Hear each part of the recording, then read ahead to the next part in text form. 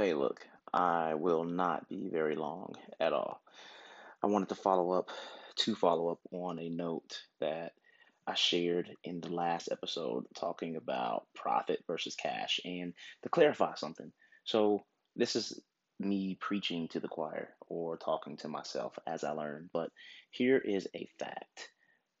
I, myself, in the past, and you probably right now or in the past, have confused the money you're making in your training business with your salary. So let me explain.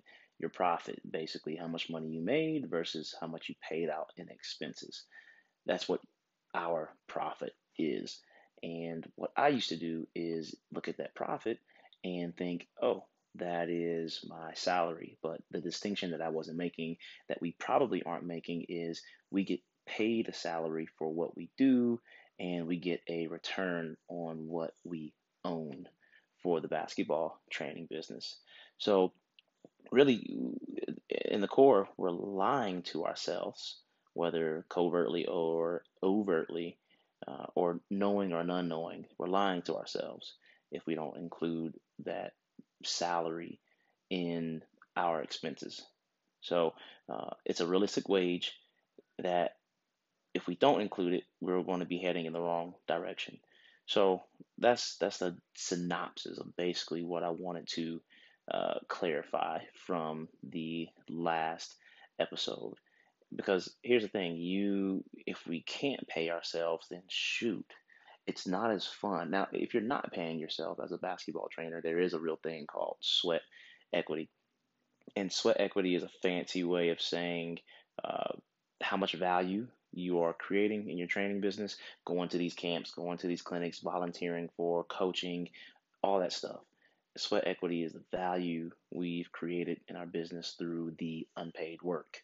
So if you go 2 years without getting a salary, then and you're supposed to be getting paid, say $50,000 per year, then you just created 100K in capital through your sweat equity, and that could be a good thing to show you, how much value you are giving to the company, or it could be a good thing in showing you um, what the opportunity cost is for you, for us to work somewhere else. But I digress on that. It's me talking through learning some numbers and not trying to be an accountant by any means, but managing by the numbers definitely does open your eyes and makes uh, training a lot more fun. And it's all tied together. So I used to think that there was a bifurcation between the training and the actual business side, the math side, and they work together more than I've realized ever before. Uh, with that being said, I'm back to the prospecting ways.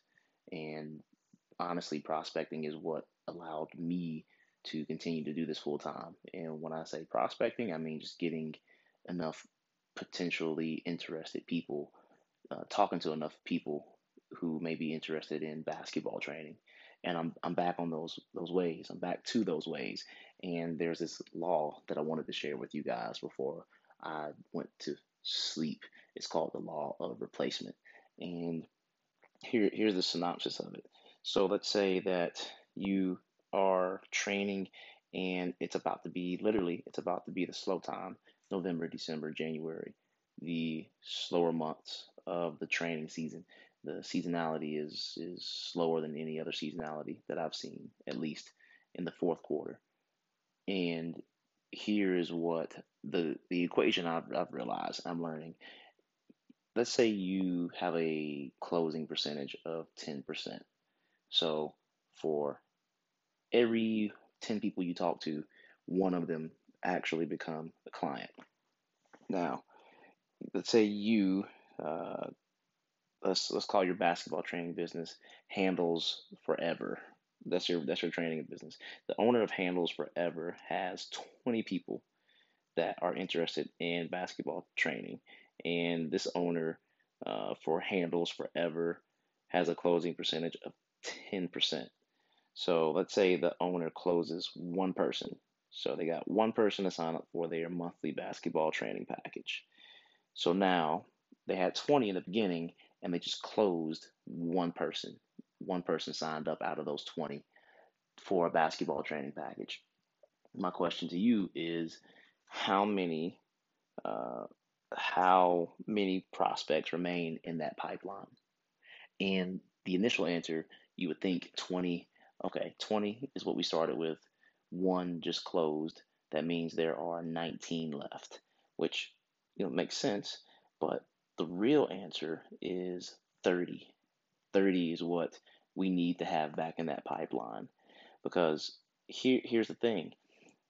If you have a 1 in 10 chance of closing a deal, 10%, that means you're going to close one person out of those 10 people that you put in the pipeline, and that's the net result. So that means realistically, if we were going by probabilities out of 1 in 10, you need to get 10 more people in there to find that one person. Now, yeah, there might be somebody in the midst of that 10 that signs up, but that's not the point of the exercise. The stats, I've never been good in stats, but if we think that way, then we CYA or COB, sorry, and we have a better chance of hitting those numbers that we need to keep doing what we love to do. So all that to say, make sure that we COB, cover our butts, and abide by the law of replacement. I'm going to make sure that I have credibility and integrity with doing that myself in these new ventures that I am starting up, because prospecting has definitely been the catalyst for doing this full time. And I hope it's something that can help you out too.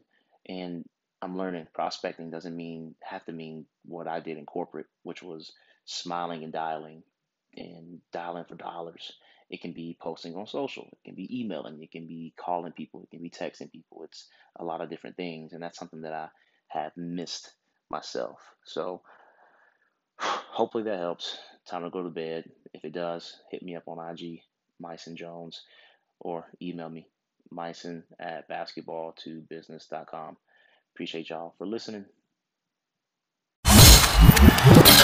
Yo, hope that podcast gave you some value. If it did, please rate, review, and subscribe to this. It only makes the podcast better. I read every single one. And at the very least, go join our group. You'll see the link in the description of this episode, and I will catch you on the next one.